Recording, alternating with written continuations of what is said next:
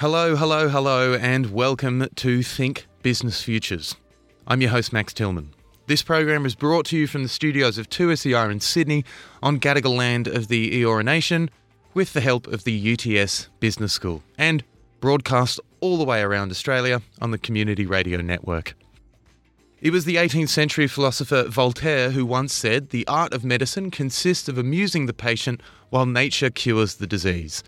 And with the federal government's record funding of health services, including $115 billion in 2021 and $467 billion over the Ford estimates, there's more than enough to amuse ourselves with here at Think Business Futures. It's a lot of money, a dizzying amount even. But what are the real stories behind that wall of zeros?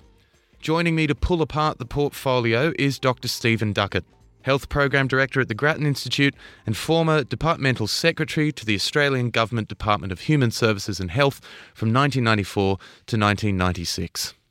In your research for the Grattan Institute, you found that although there are 35 items in the health budget measures table, just 5 of them account for 94% of the increase in funding under the federal budget. So it's obviously a very interesting place to start this discussion. What exactly are those 5 pillars of our long-term national health plan? So Max, it is a really interesting budget. Obviously, because of COVID, there's been a massive increase in the health allocation, about over $5 billion a year of increased spending, which is 10 times more than the budget increase last year, for example. So huge. But the interesting thing is some of this increasing spending is sort of a set of inevitables. And the first, there's, as I said, 5 broad areas. First is pharmaceutical benefit scheme. The second is COVID. The third is the Medicare benefit schedule, and the fourth and fifth really, aged care in the health portfolio, with additional money in the Treasury portfolio too for health, for hospital spending. But so these are big areas, and you'd expect to see some of these. If I just use the first couple as an example, the biggest single area is the increase in the pharmaceutical benefit scheme, and this, in a sense, is an inevitable. That is, the government has already announced that any new drugs recommended by the Pharmaceutical Benefits Advisory Committee for inclusion in the Pharmaceutical Benefits Scheme will be included. Full stop, end of story. So it's a technocratic decision to recommend the new drugs.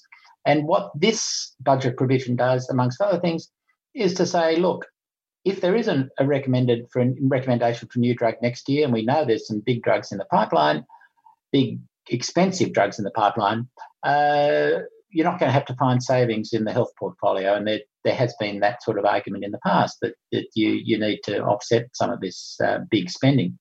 So it's a fairly huge item, $4 billion or so over a couple of years. But as I said, it's a technocratic announcement. There were a series of new drugs announced at the same time. The second one is COVID. Now, obviously, we're going to spend a lot of money in COVID, but this provision is for the vaccine. Now, we may not have a vaccine this financial year. It may be, may not be, but money is put in the budget, a couple of billion, for the vaccine, just in case. Now, I think that's the right thing to do. This is not a very big decision because it's pretty obvious. If a vaccine comes along, the public expects to be able to get access to it. And so the fact that they've made provision for it, if they didn't make provision for it, it would look pretty stupid. So the 2 biggest items don't involve any policy decisions really at all. So it's really quite an interesting and a challenge there. You've had experience looking at many budgets over your career. Do you think that generally health is one portfolio where politics doesn't generally feel welcome? Yes, Max, there are big differences ideologically between the Labor Party and the Liberal Party over, for example, health insurance and how much emphasis you put on health insurance, and big differences in style of where you might want to do your investments. And so there are big political priority choices. This budget is the biggest increase in health I've ever seen in my life, so except Medicare, I think. But so it's actually huge. But it's interestingly, it's as interesting for what's in it as for what's not in it. And so if you dribble down this list to aged care, big increase in dollars in aged care, but there's a huge amount that's not there, for example. So if I just give you two examples, just look at aged care for a minute.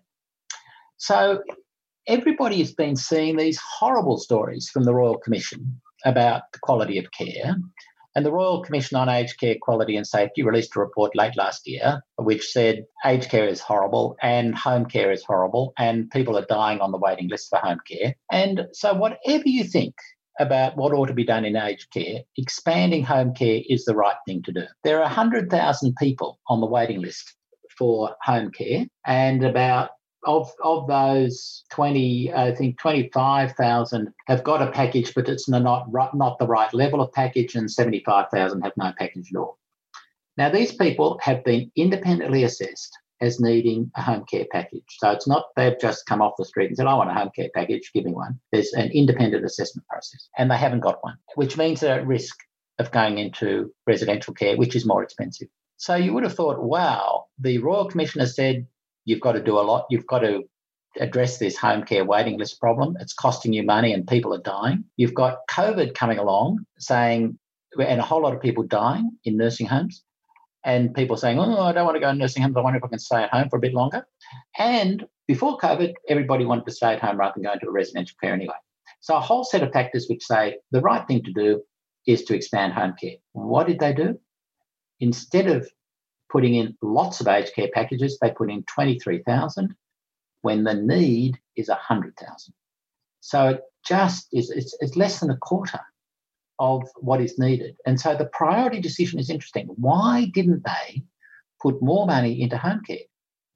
And I have got no idea, because home care is cheaper than residential care.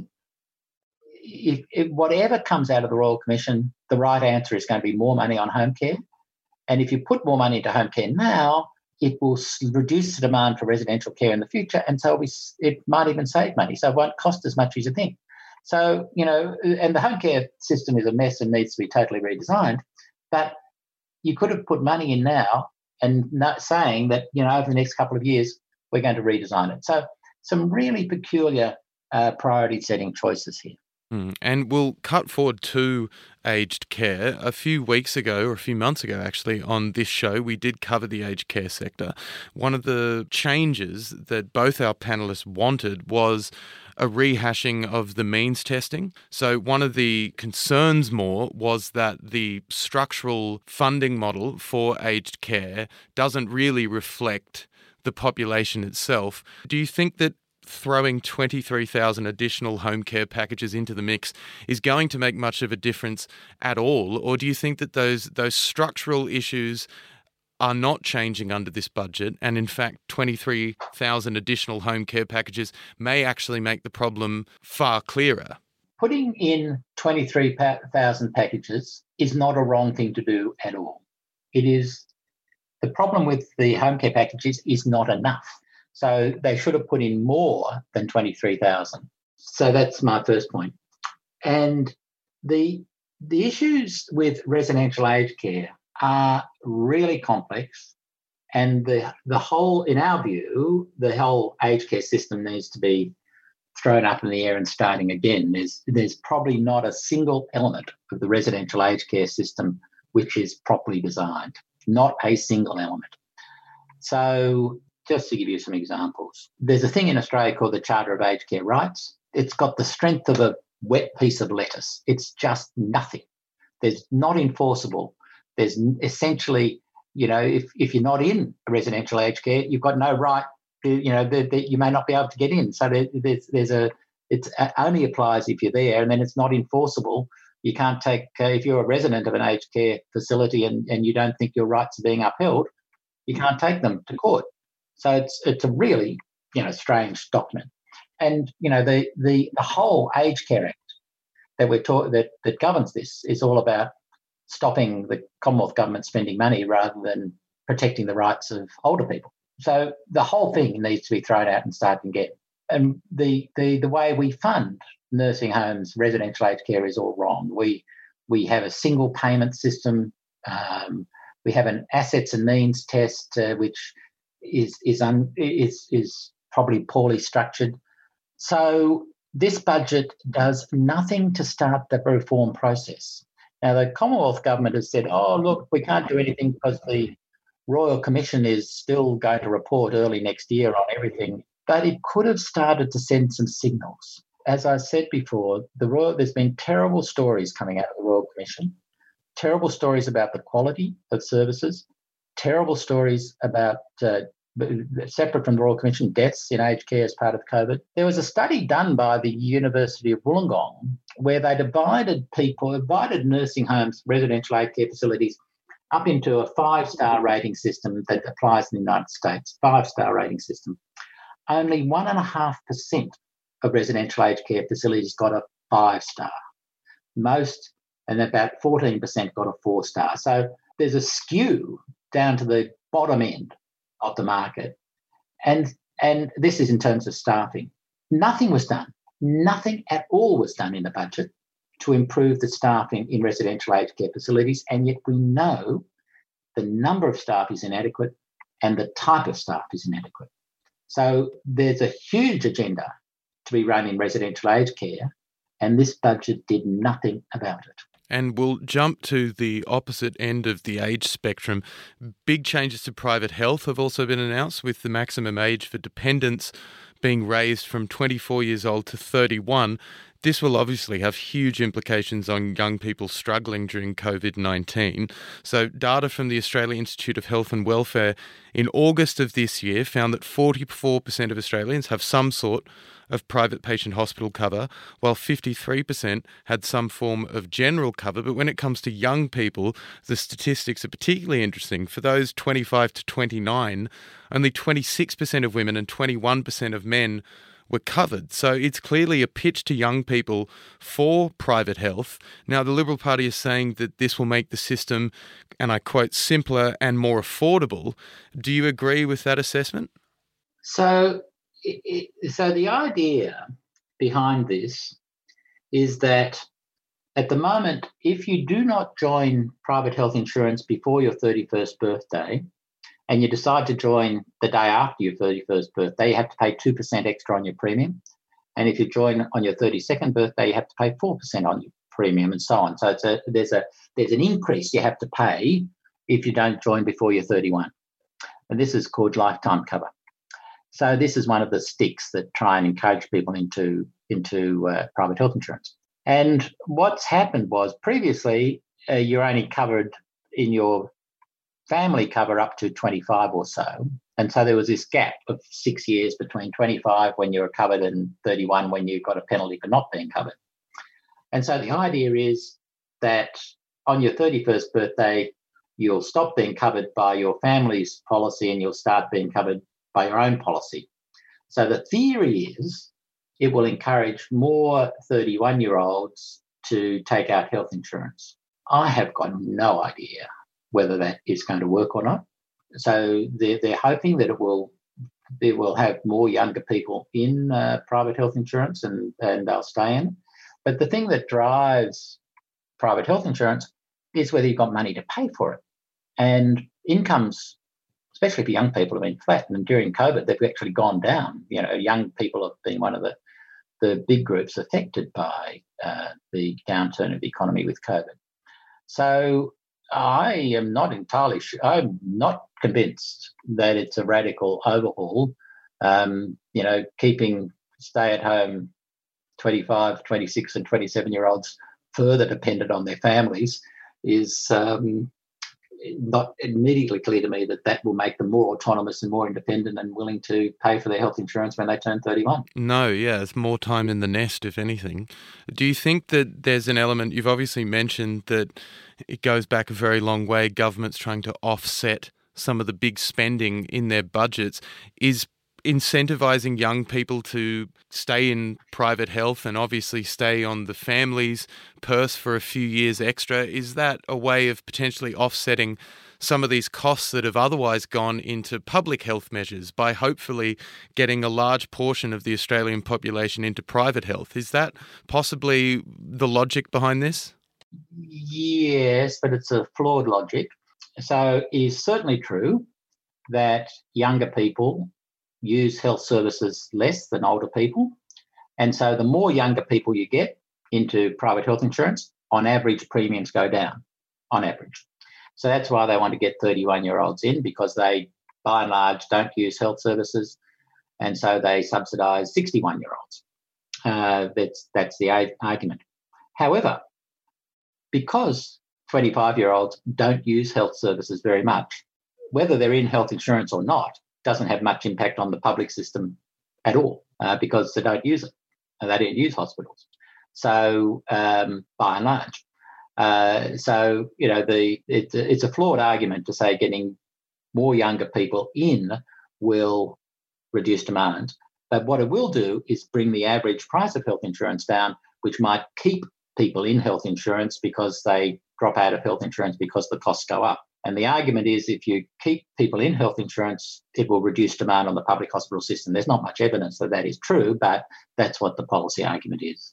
And when you say that there isn't much evidence that that is true, is this simply an economic decision that isn't necessarily taking into consideration a lot of those external variables that throw about when you're talking about health policy? Is this quite simply almost a balance sheet approach to health policy? Well, it's a combination of things, Max. The government subsidises people to take out health insurance, middle income and lower income people to take out health insurance. And so the question is, if people weren't in health insurance and that subsidy wasn't there and you spent it on the public hospital system, would you make money or not make money? That is, would that be better for the public hospital system and the public generally?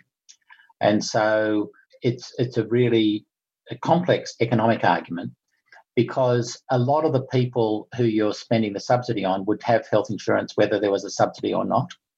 So you can save a lot of money and not change much behaviour. So for a combination of reasons, the subsidy, there's a fairly big debate, but by and large, the academic literature says the subsidy is a waste of money. You'd be better off spending it in the public sector. And so it's really a complex argument. But whether that's a balance sheet or not, as you would describe it, I'm not sure. Another one of these big funding packages that we've already mentioned so far, the Pharmaceutical Benefits Scheme. So over the 4 years from 2020, the federal government will provide $370 million for new and amended PBS listings. So can you explain the changes to the funding model as opposed to what was already in existence prior to this budget? Yeah, so Australia has a very good pharmaceutical benefits scheme. And if a new drug is invented, it gets submitted to an organisation called the Pharmaceutical Benefits Advisory Committee, which is a group of experts, doctors and economists and epidemiologists, and who assess the new drug to see if it's worth it. Is it cost effective? Literally, is the cost worth more than the benefits? Or vice versa. And the government has said, if the Pharmaceutical Benefits Advisory Committee says a drug is worth it, we will list it. And so what with that $370 million or so that you mentioned is just the result of these people sitting around this table, judging all the evidence, looking at what the randomised control trials, what the research says about this drug, does it work, how much does it cost, is it worth it, and recommending to the minister that they list it, and the minister announces it in the budget and has a picture of himself with a kid who benefits from this drug. So it's politicised at one part and very bureaucratic and technocratic at another part. And what the budget is making provision for this year as well, and I think it's a good move, is to say, look, we've already announced that if there's a new drug that works and the Pharmaceutical Benefits Advisory Committee recommends it, we'll pay for it. It's going to be listed. And we're not going to say to the health portfolio, you've got to find the money for this. We'll find the money in the budget ourselves. And that's what some of the big spending this year is all about, which is essentially implementing a policy that's been in place for quite a few years now. And just for a quick case study, people would otherwise be paying $250,000 a year for 2 drugs used to treat cystic fibrosis that are now registered on the scheme, and under the government's new investment, they'll now pay only $40 per script, with concessional people paying just $6.50. So obviously a huge change. It doesn't change really what is paid in total. It just is the government paying for it because the Pharmaceutical Benefits Advisory Committee had said that $250,000 is worth it. And how difficult and expensive is it, or has it been in the past, to access drugs on this open market in Australia, or has the government always stepped in to an extent to subsidise for regular Australians? Obviously, there are some drugs which are still not available in Australia. The pharmaceutical companies are not the world's most charitable organisations. Over the last decade, they've been taken over by venture capitalists and other investors, and they want to make a buck. That's their job. They want to make a return for management and shareholders. And so if they have a monopoly, if they've been able to find a company that owns a drug and they've bought that company and actually brought the drug to market, they not only want to make the normal profit that any company wants to make, and pharmaceutical companies on average make bigger profits, they often want to make super profits. They want to price gouge, and they do. And so the government finds it increasingly hard to stand up to these places, these companies, who basically then they find patients who are going to benefit from this and put these patients in front of the TV cameras and say, look, this drug makes a huge difference to this individual. Why isn't the minister paying as much as we want the minister to pay, whether it's fair or not? Why isn't the government paying for this? And so becomes a political fight if the drug negotiators, the people in the health department, say, look, we've assessed this and the real fair price is this. The company wants twice this, and we recommend, Minister, you don't pay it. And the minister then is under a lot of pressure to say, why aren't you paying? Why aren't we listing that? And so it's a very big political game. So from what you've said, it implies that there's quite an element of lobbying going on. Is that true? Absolutely. And the drug companies are big funders of consumer groups, so-called consumer groups, who would benefit from their drugs, and they use them to lobby government to have their drugs listed. The front people are the doctors and the patients, with the bankers or the venture capitalists running all the way to the bank. So is being listed on the scheme good for pharma companies in terms of... Oh, yes, because it guarantees... So basically, most people would not be able to afford these drugs, $250,000 a pop or whatever you mentioned. So basically, government has to underwrite it, and government should, if it's worth it, for equity reasons. And so don't forget, government has also underwritten the discovery of these. Most of the discoveries are actually first made in universities using medical research funding. And so there's huge public underwriting of these things, and it's taking the research from the benchtop where the government has paid for it as part of the research grant into the testing in the community to see if it's efficacy, what it's like, and then manufacturing it. So there's been subsidies all along the way, but at the end point, someone owns the patent and is able to claim that means they should charge what they like. And obviously a huge amount of money has also been invested into medical research in Australia. So is the logic potentially behind that to create this sort of circular system where drugs are created, tested in Australia, released in Australia, and then placed on the PBS? Is that part of the plan so that we don't have to field so many international drugs? Australia has 2% of the world population or something like that, some small number of, so the vast bulk of drugs are forever, that we're going to use in Australia, are forever going to be invented and manufactured overseas. So we shouldn't be saying we're going to be self-sufficient in drugs, because we never will be, because there's going to be, and hopefully Australia is better on average in medical research than most countries, and so we probably produce more than 2% of the medical research discoveries, and we benefit from everybody else's medical research discoveries. So the whole point is to be a net contributor, so we make money for our industry here. But we do want to make sure that the taxpayers are getting value for money, and that the drugs that the taxpayers pay for are actually worth it, and the patients actually benefit.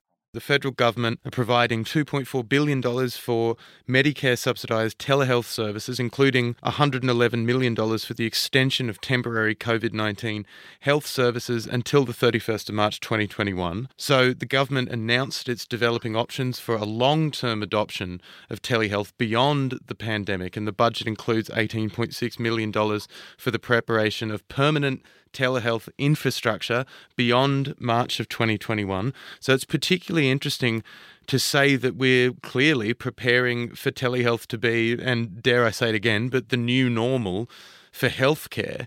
So when we take a larger look at this and we're talking about building permanent telehealth infrastructure across Australia, one of the big concerns for people would clearly be regional health services. So what sort of infrastructure would be required, and how can the health sector pivot to accommodate this?